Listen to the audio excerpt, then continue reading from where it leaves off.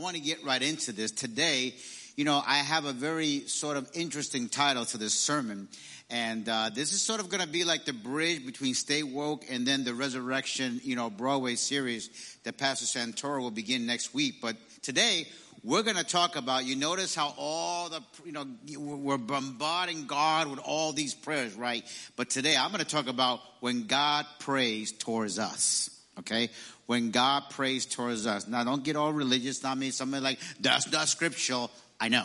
So you don't have to tell me. Okay, but we'll get into what I mean by that title. So my question to you this morning is, have you been ushered into the presence of God?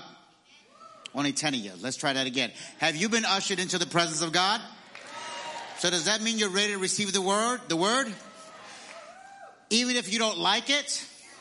Oh, I like this crowd. All right. If you need a Bible, just raise your hand and usher will bring one to you. Let's just go right before the Lord in prayer. Father, we thank you that your presence is here. And the reason why your presence is here is because we brought you with us, Lord, as temples of the Holy Ghost. So we pray, Lord, that today our minds right now are completely in tune. I come against any distraction, oh Lord, so that we can receive your complete, unadulterated word that will be planted in our lives to such an extent that it helps our minds to get renewed and it alters some of our priorities. In Jesus' name we pray. Amen. Turn your neighbor and tell them, get ready. God is about to talk to you. Go ahead. I'm not God now. I'm just the messenger. All right. So you may be seated.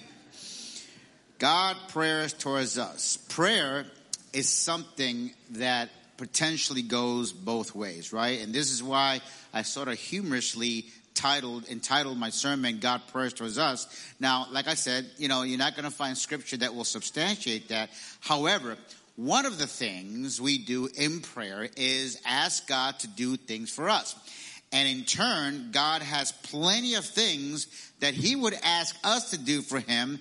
And in that sense, God is sort of trying to pray towards us. He's trying to get our attention. But remember this rule always, okay? We always have to be praying with God's will in mind. So anything that he asks of us would be his will for us. Amen? I want to repeat that.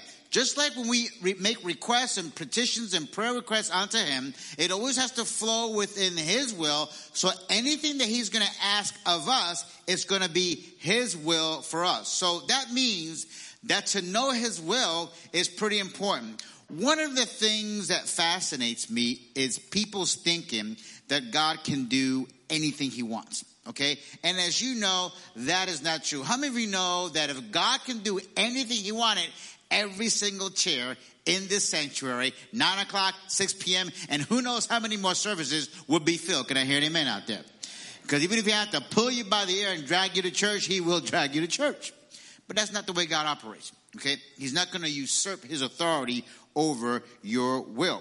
One of the things that we're going to learn is that God is a God of order, and he runs on principles, and he does not run on emotion. God runs on principles. Everybody say the word principles.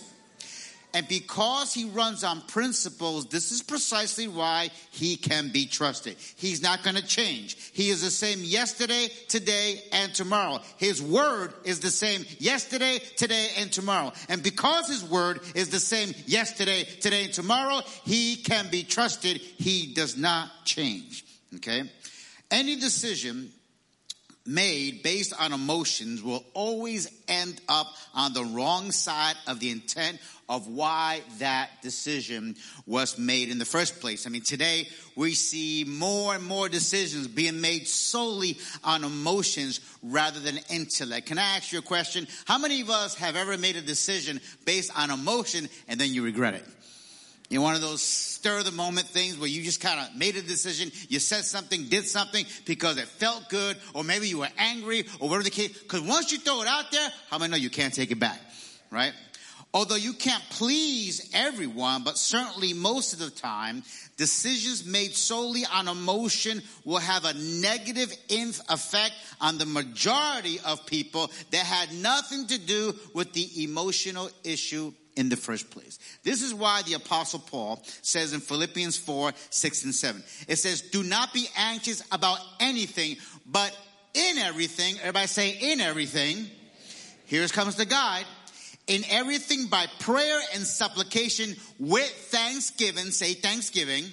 Now, if you want to make a note here, the word thanksgiving there is referring to an attitude. So even as we come before God, before Christ, whether in worship or prayer, our attitude has to be one of thanksgiving. But then it goes on to say, let your requests be made known to God, and the peace of God, which surpasses all understanding, will guard. That word guard, by the way, means filter. That means God will help you think before you say. Amen? Let me say it again. God will help you, because how many know we need to think before we say? Because some of us say before we think, and it gets us in a lot of trouble. You know, we just say it, and we didn't talk about it. But isn't it great that as you renew your mind with the word of God, God will help you think before you say it. That's why it says, we'll guard your hearts and your minds in Christ Jesus. Proverbs 29:11 says, a fool gives full vent to his spirit. Notice not the spirit, but his spirit. But a wise man, or a woman for that matter, quietly holds it back.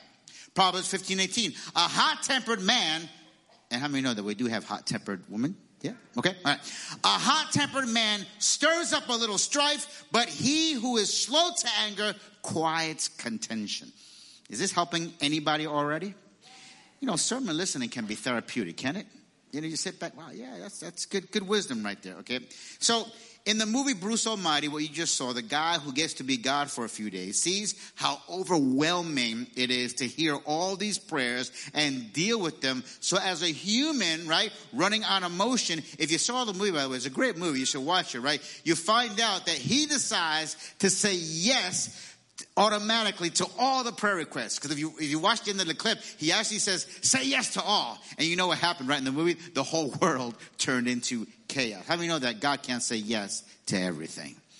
You know, he's going to filter a few things, okay? But let's turn the page for a moment. And what if we found out that God actually makes prayer requests towards us, okay?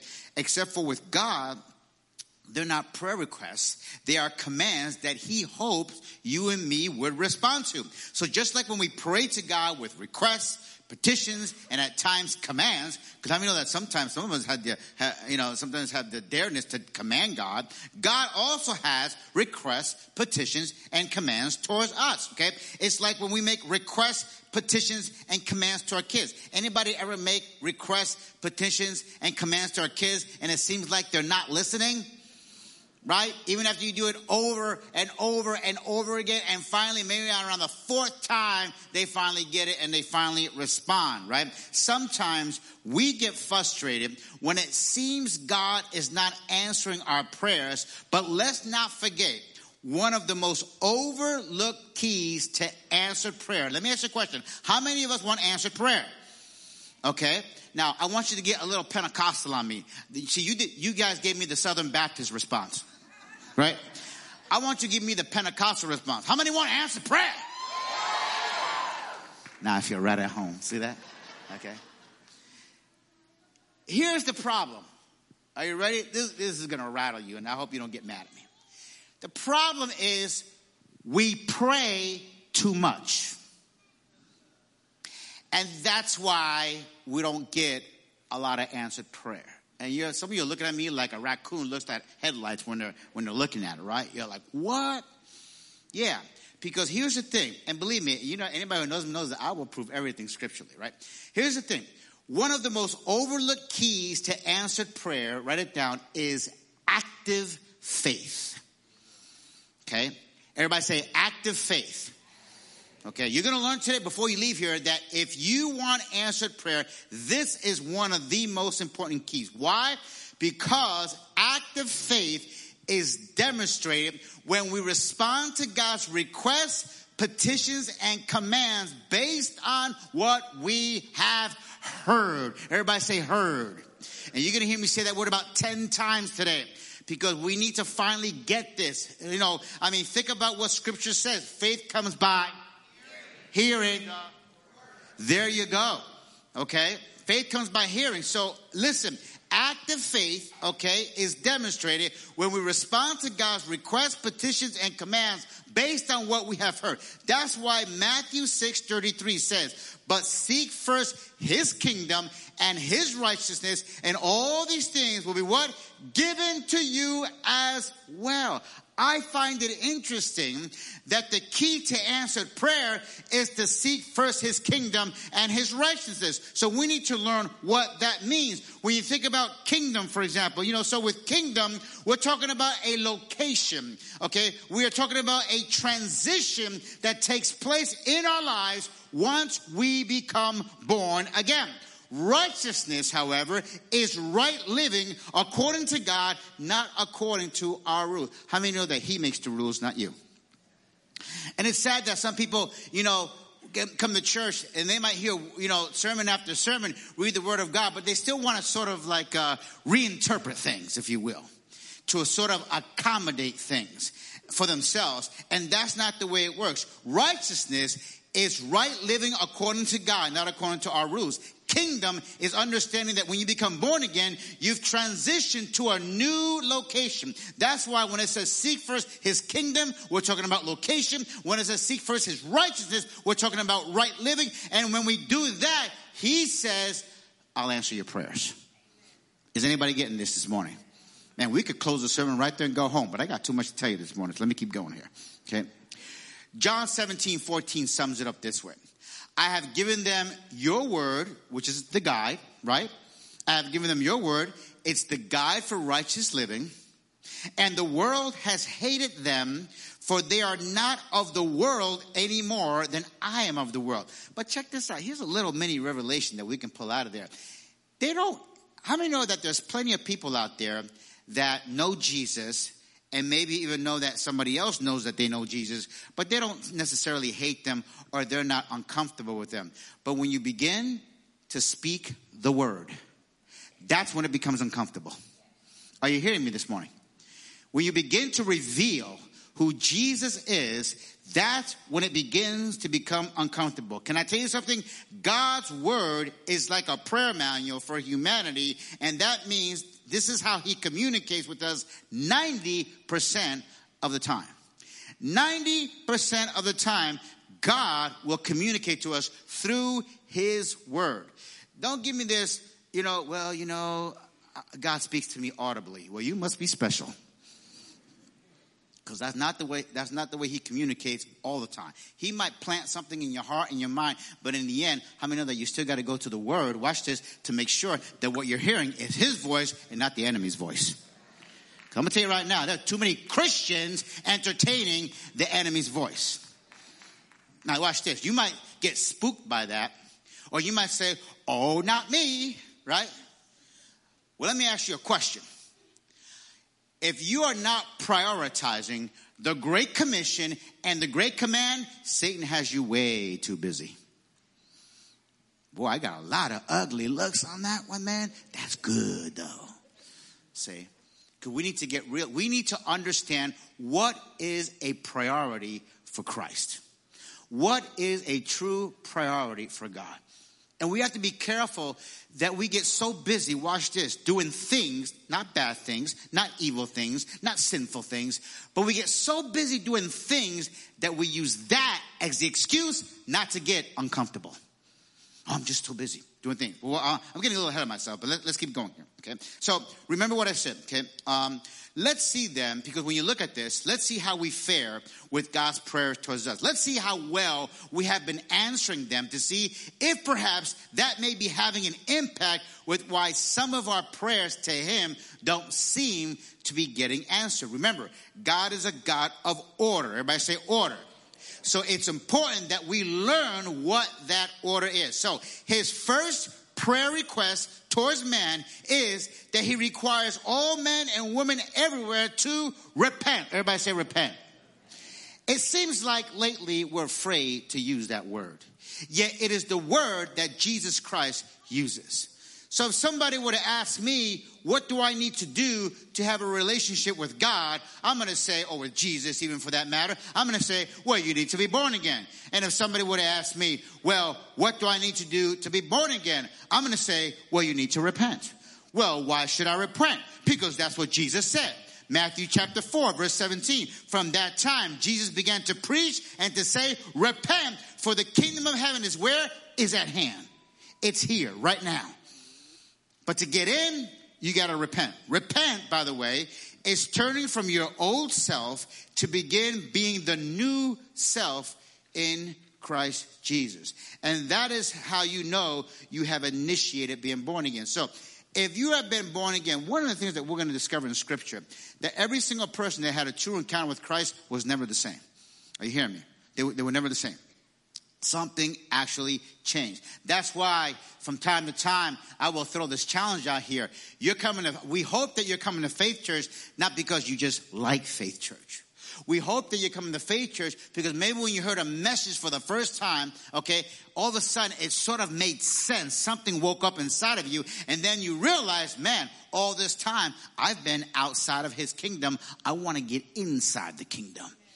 And the way you get inside the kingdom is not becoming a member of Faith Church, not making it think like we're the only church. The way you get into that kingdom is become born again and you repent. That's why Jesus taught in John 3:3, Jesus replied, verily, verily, I tell you, no one can see. No one can see. Okay? And when he uses the word see, he's saying no one will see the new kingdom. No one will understand the way of living. No one will understand my way of thinking. Okay? No one can see the kingdom of God unless they are born again.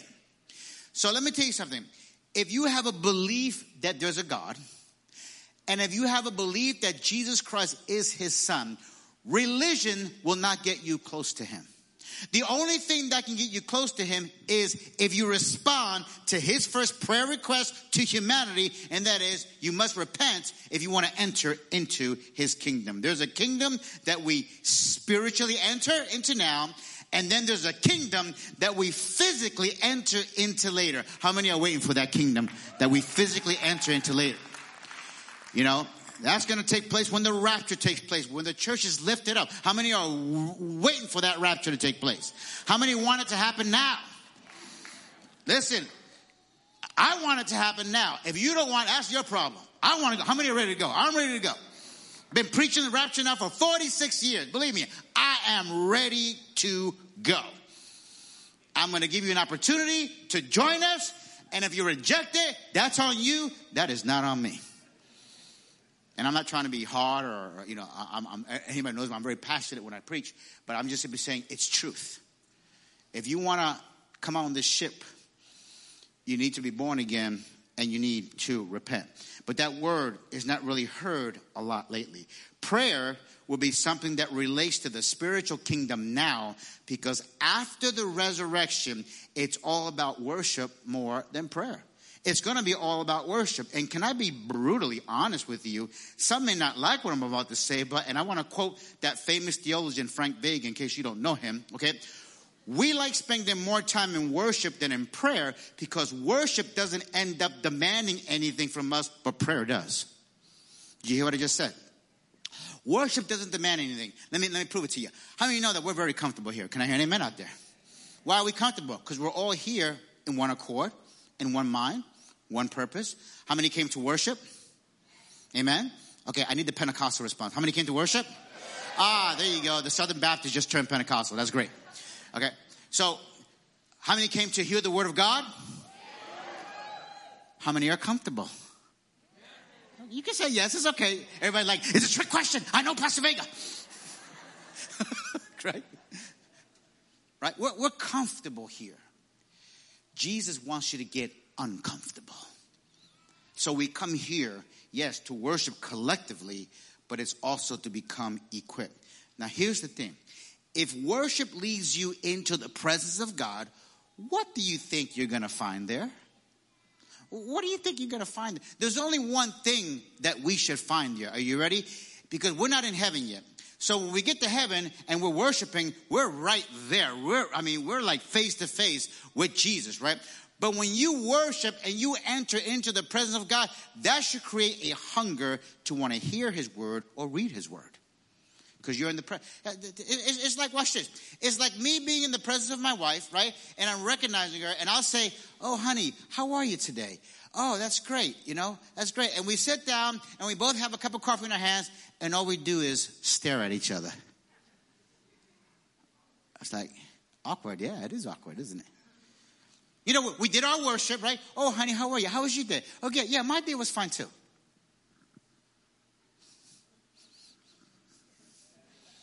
How's the weather outside? You know what I'm saying? So think about it. So when you get before the presence of God, there's a time of worship, but there's a time when now, man, God, what, tell me something. You hear what I'm saying? Tell me something. And he's talking to you right now. Say amen, somebody. Okay. So back to the sermon, though. When you become born again, you become righteous. So now that he has made you righteous, you can begin to track towards righteous living. That's why in Psalm 34, verse 17, he says, the righteous cry out, and the Lord, what does he do? He hears them. Key, there's a key there. So if you want, how many want God to hear you? Right? Then you got to get righteous. How do you become righteous? You got to be born again. How do you become born again? You got to repent. That's called order. Everybody say order. And I'm pretty sure everybody here is intelligent. Amen? Okay, 10 of you are intelligent. All right, that's good. That's all right. I'll take the 10. Everybody here was intelligent enough to understand exactly how I spelled out that order. See, this is not, well, let me think about it. No, there's nothing to think about it. God is yes or no. He's not like, God doesn't give suggestions, because if God were to give suggestions, that would make him imperfect. No, he gives commands. That's why the reason why he gives commands is because he's perfect. He knows what you need more than you know yourself. Can I say an amen on that one? He knows what you need more than you know yourself. That's why you got to get to know them. When you get to know him, you will trust him. Prayer request number 2. Write it down. He says, follow me. Here, now, the more I get into this sermon, the more uncomfortable it's going to get. And that's the goal, by the way. Okay? Prayer request number 2, he says, follow me. Matthew 4:19. And he said unto them, follow me, and I will make you what? Fishers of men. So, we respond, and here's the result. He says, follow me, and I will make you fishers of men. Notice clearly what the request is and what the result should be. It says, follow me, and I will make you fishers of men. Not follow me, and I will make you a Christian. Not follow me, and I will make you a worshiper. Not follow me, and I'll make everything all right. No, he says, follow me, and I will make you what? A fisher of men. In other words, this is where it gets a little uncomfortable. Nothing wrong with being a Christian. It's comfortable. But remember, it's just a label. Always remember that. Oh, Pastor Frank, how can you say that? I'll tell you why. Because 240 million people in the United States of America claim to be a Christian. 240 million. Can you imagine if we had 240 repentant, born-again, spirit-filled Christians? I guarantee you every single person in the White House would be speaking in tongues. Are you hearing me? So be careful with the label. The label doesn't get you to heaven. It's repentance that gets you to heaven. The label doesn't get you to heaven. It's being born again is what gets you to heaven. Anybody can call themselves anything they want, but Jesus is looking for evidence. He's looking for the evidence. You know, we don't earn salvation, but there certainly is an evidence that it has taken place. And I'm going to give you a few examples of that in just a second. Okay, you remember the rich young ruler, right? The rich young ruler, man, he thought he had it all down, right? You know, he wasn't really looking for Jesus, by the way. He just happened to come across him. And he said, oh, there's Jesus. Let me let him know what I've been up to lately, right? And he says, it wasn't like the Lord called him. Isn't it interesting that you're going to find in Scripture some people the Lord called, right? And then some people just wanted to prove something. So the rich young ruler approaches Jesus, right? And he tells him that, hey, man, I have kept all those commandments you mentioned. I've been following them since I was a kid. Here is the translation. I have been a good guy all my life, even though I have not been coming to church. But I've been a good guy, okay? Even though I haven't really been listening to you, but I've still been a good guy sort of since I kind of known that you showed up, right? Jesus wasn't having it. What did Jesus say? He said, you're missing one thing. If you want to be a true follower of Jesus, he said, get uncomfortable for a moment. Sell everything you have because you depend on the riches. You like that attention. You like being patted on the back. Let's see if you really want to follow me. Get uncomfortable. And for that rich young ruler, it's releasing what he had. And he wasn't willing to do that. And the discomfort that I'm referring to, by the way, is the risk involved with following Jesus. Write that word down. Risk. Yes, there is risk involved in following Jesus. Sometimes I wonder what impression people get what impression people really get of Jesus when you talk about him publicly. So when you talk about Jesus publicly, right, what impression are they getting of Jesus? Are they still getting the baby Jesus version in the manger, or are they getting the man Jesus that died on the cross for all of our sins? What version of Jesus are they getting? How many know that Easter's right around the corner? So they're going to get plenty of Jesus on the cross in the next few weeks, okay? But here's the thing. There is a risk to following Jesus. Why do you think, for example, he was kicked out of our schools? He's being kicked out of our governments. He's being kicked out of all the public places. Why? Because there's a risk in following Jesus. There absolutely is a risk in following Jesus, okay? And here's the thing, right? The world, if you think about it, they sort of have this love-hate relationship with Jesus, right? They like the Jesus that is all about love, but forget about the Jesus that suffered on the cross that deals with our sin. That's the Jesus they don't want to hear about, okay? Even though Paul says in Philippians chapter 1, verse 29, he says, for it has been granted to you on behalf of Christ, not only to believe in him, but to also suffer for him. Say suffer for him.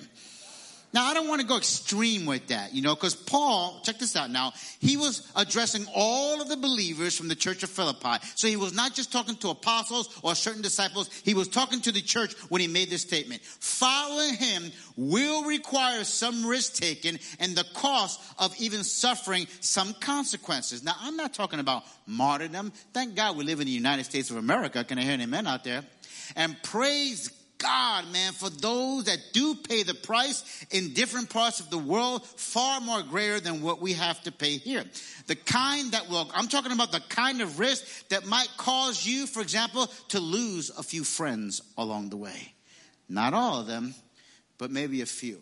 The kind of risk that's going to change your priorities. Because I'm going to tell you right now, if after you became born again, you repented, the Holy Spirit is indwelled in you, if your itinerary, your schedule has not been altered to sort of prioritize Jesus, I will tell you right now, something is missing. If you just made this a church thing where, well, yeah, I go to church. I was going to that church, but now I come to this church because this church is nice. That's just geography. Are you hearing me? That's all that is. So, leave the Catholics alone. You are no different. Somebody's like, oh, I knew I shouldn't have came to church today. No, maybe you should, because this is what you need to hear. Okay? It's about change. The change that starts here, and then it reveals itself. This is why Paul said in Philippians 3:12, he says, I don't mean to say that I have already achieved things or that I have already reached perfection, but I press on. Everybody say press on. Say, I press on to possess that perfection of which Christ Jesus first possessed me. No, dear brothers and sisters, I have not achieved it, but I focus on this one thing.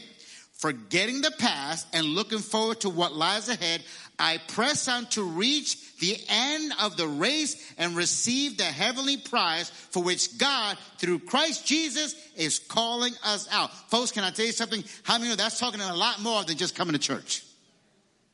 Talking about impacting your life. So since you became born again, what have you been pressing towards as it relates to the kingdom of God? To press on and follow Jesus implies taking some risk. And when we take risk for Jesus, this is when we become a real somebody in the kingdom of God. As a matter of fact, you become a real somebody when you're recognized by the King of Kings and the Lord of Lords. I'm going to give you 3 quick examples of 3 people mentioned in the Bible. They're not big names. They're your average, maybe I want to call them average believers like you and me.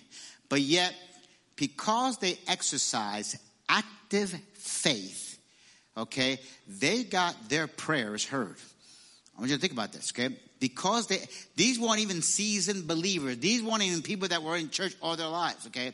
But watch what happens when a person really commits to hearing who Jesus is. Let's start with Zacchaeus. Y'all remember the story of Zacchaeus? If you went to Sunday school, you know who Zacchaeus is because he's the guy we always make fun of because he was short, right? Zacchaeus, he was a tax collector. I find it interesting that when Jesus encounters Zacchaeus, and I'm going to get a little deeper with this later on. I just want to give you the intro of each story. He says, man, salvation has come to this house. Why has salvation come to the house of Zacchaeus? Get to that in a moment. How about the centurion soldier? To the centurion soldier, he says, I have not seen such a greater faith in all of Israel. Okay? What was it about this centurion soldier? How many know that Jesus does not exaggerate? So when he makes a statement, he makes it for a reason. What was it that caused Jesus to say, I have not seen greater faith in all Israel than what's being demonstrated by this man? But then there's the woman of the issue of blood, where Jesus says to her, not my faith, but your faith has made you well. Now, 3 different examples. However, they're all going to land on the same spot as to what triggered the miracle that took place in all 3 of these individuals' lives. So all these 3 individuals, one of the things that they did do, which is consistent, is that they took great risk to publicly acknowledge Jesus for who he was. And what was that risk? Well, let's look at their story. Now we go to Zacchaeus. We all know that Zacchaeus was a dishonest tax collector, and he risked ridicule from the community, and I'm sure there were plenty of doubters. That's why when you look at his story in Luke chapter 9, verse 1, it says, Jesus entered Jericho and was passing through. A man was there by the name of Zacchaeus. He was a chief tax collector, and he was wealthy. How did he get wealthy? Ripping everybody else off, right? Okay, so this guy was hated. But yet, look what happens. Verse 3, he wanted to see who Jesus was. But because he was short, he could not see over the crowd. So he ran ahead and climbed a sycamore fig tree to see him, since Jesus was coming that way. Here's what Zacchaeus did, which was interesting. He went above and beyond to want to know Jesus, and this is what got Jesus' attention. But the story gets even better. Verse 5. When Jesus reached the spot, he looked up, said to Zacchaeus, come down immediately. I must stay at your house today. So he came down at once, welcomed him gladly. All the people saw this and began to mutter. English translation, they began to gossip. They're saying, what is Jesus doing going into this guy's house? I imagine even disciples were a little nervous about going in there. They're probably like, Jesus, you go in, we'll wait for you outside, right? Because they know the reputation this guy had. But here's the key. Are you ready? And listen carefully to what Zacchaeus says. And remember, he is meeting Jesus for the very first time. He's having a face-to-face. Jesus has not said anything up to this point, but watch what comes out of Zacchaeus' mouth. It says, Zacchaeus stood up and said to the Lord, look, Lord, here and now I give half of my possessions to the poor, and if I've cheated anybody out of anything, I will pay back 4 times the amount. Jesus said to him, today salvation has come to this house, because this man too is a son of Abraham. He did not say, Jesus, can I say the sinner's prayer and I can be saved? Here's what everybody, and I'm telling you right now, this is not an exaggeration what I'm about to say. Here's what everybody misses about that story. Zacchaeus was already a changed man. He hadn't met Jesus yet, but so the question is, what a transformation. Now, he didn't know scripture. Guy didn't even study the Torah. He only knew what he knew, but he heard enough about Jesus that it had already changed his life. And so because he heard about him, now he's like, I want to meet this man. I'm hearing about him. I'm getting convicted by him, okay?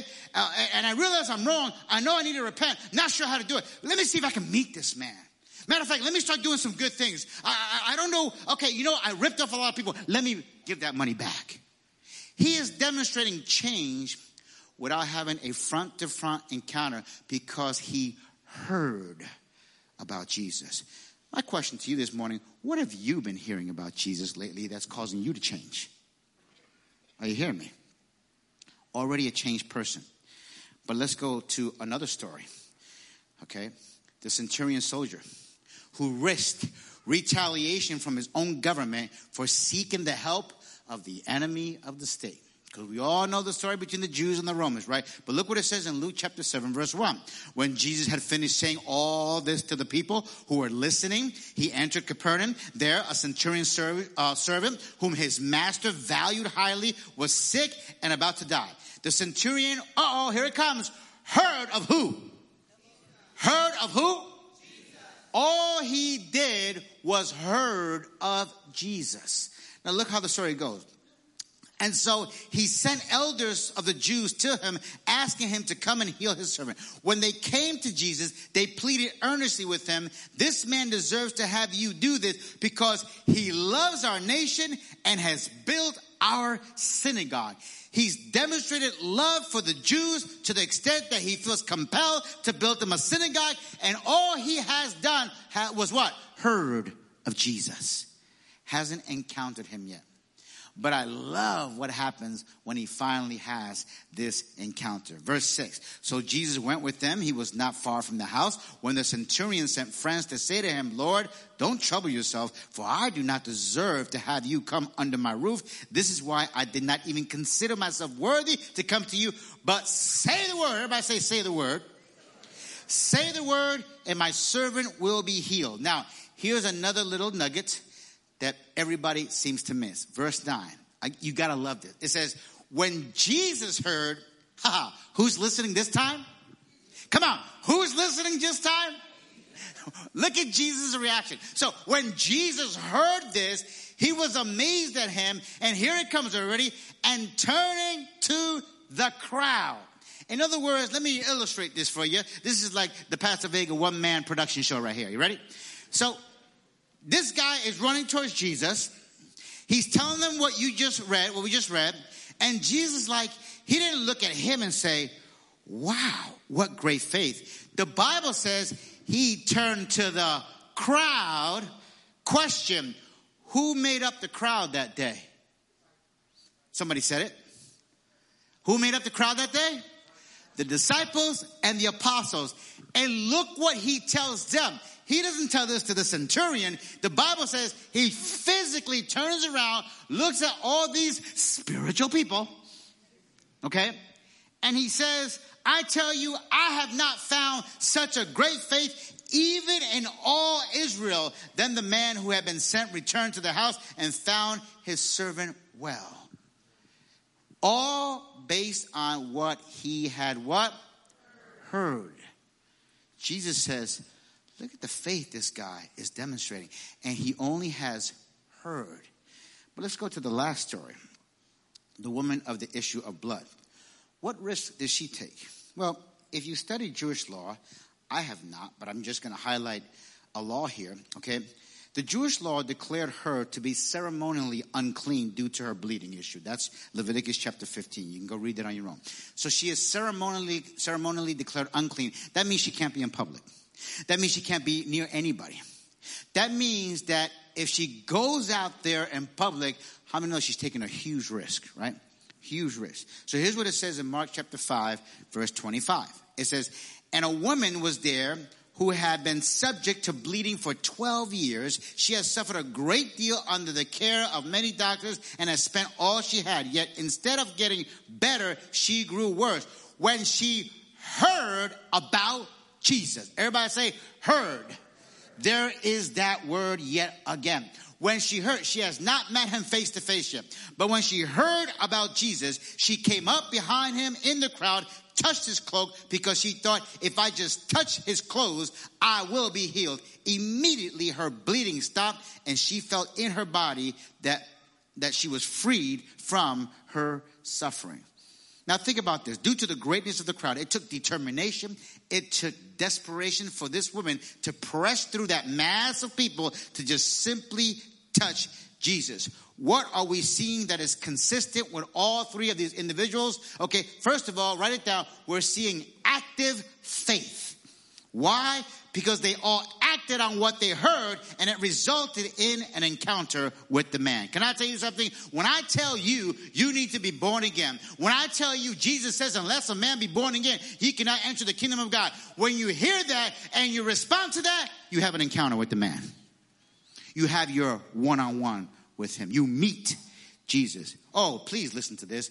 You don't meet Jesus when you come to church. No. You meet Jesus when you surrender your life to him. You meet Jesus when you practice active faith. Active faith is faith is acting upon what you believe. Faith is not, acting upon belief. You don't just hear it, but you act upon it. And when you act upon it like these folks did, taking the risk, all of a sudden you have a one-on-one encounter with the man. Because answered prayer is based on them seeking. It wasn't that they were praying to Jesus. I want you to think about this. Man, this is great. It wasn't that they were praying. None of these guys were praying. Think about it. But they were seeking. I want to know who Jesus is. Because if I get to know who he is, I know he'll take care of me. I just want to know who he is. I want to know all this that I'm hearing. Okay? All right? Answered prayer is based on seeking. He wanted the woman and the crowd to know. You notice how every time there was a miracle, Jesus had no problem announcing it, right? To Zacchaeus, he announced to the whole house, salvation has come to this house. The centurion servant turns around to the crowd. Man, I have not seen such great faith. And to the woman who was healed, we all know the story. Jesus is like, who touched me? He wasn't like, hey, Peter, come here. I felt like faith was released here. Anybody praying out there? No. He said, who touched me? Let me tell you why he said that, though. He wanted the woman and the crowd to know that his garments had not caused her to be healed, but the strength of her faith. It was the strength of her faith. You notice how all these people, they were not pastors. They were not evangelists. They're not prophets. They're not teachers. They're not apostles. Okay? But yet their names and their story ended up in the Word of God to impact us here today. Just average believers being risk takers based on what they have on what they have heard.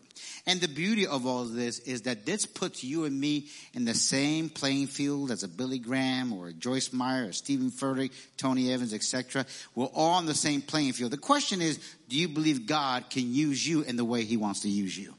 Okay, I think, the problem with most people in church lately is that we tend to idol these people too much. Are you hearing what I'm saying?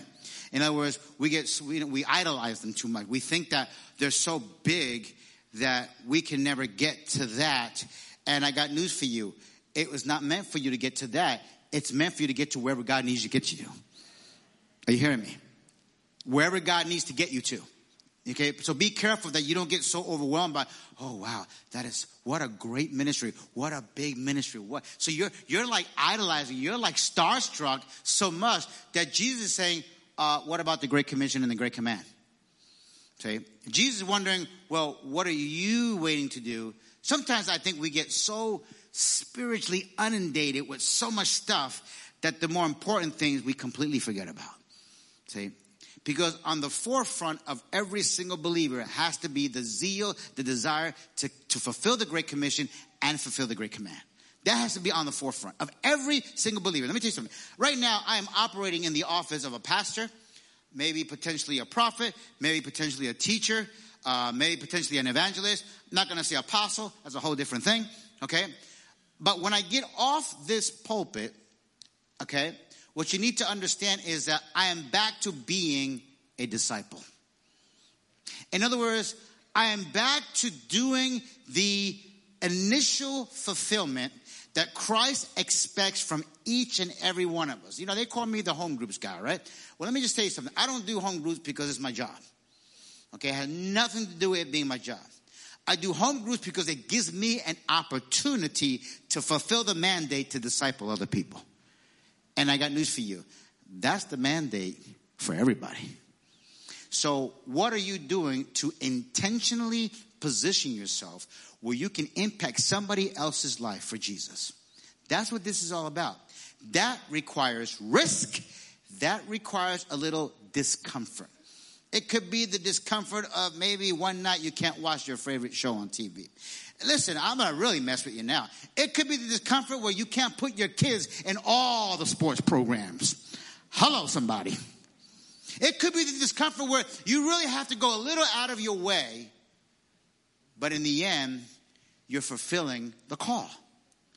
And when you do that, what are you doing? You're seeking the kingdom. When you do that, what are you doing? You're exercising righteous living. So the Bible says, if you seek the kingdom, exercise righteous living, he'll take care of all your needs. Does anybody believe that this morning? Okay? Yes. Real faith demonstrated always operates in the arena of risk. I like what Henry Cloud said. Henry Cloud said there's very little growth and reward in life without taking risk. As the parable says, the one who buried his treasure in the ground did do it to avoid risk of loss, failure, and disapproval. But in the end, though he reaped all three of these disasters clearly. Here is the revelation. Are you ready? We get rewarded on risk because it's in the risk where faith is demonstrated. Okay? It's in the risk where faith is demonstrated. Now, I'm a very practical person. So you're probably asking, well, what kind of risk should I be taking? Oh, that's easy. The risk of sharing the gospel. Hello, somebody. The risk of opening up your homes and maybe starting a small Bible study. The risk of being faithful with your tithes and offerings. In other words, releasing some funds. The risk of serving. In other words, what is going to, the risk of getting out of your comfort zone. You got to get out of your comfort zone. That's where the risk begins. And what would have happened? Can you visualize this? What would have happened if each of you decided to maximize your risk potential in Christ? Being a pastor does not maximize my potential in Christ. I believe discipling maximizes my potential in Christ. That's me, though.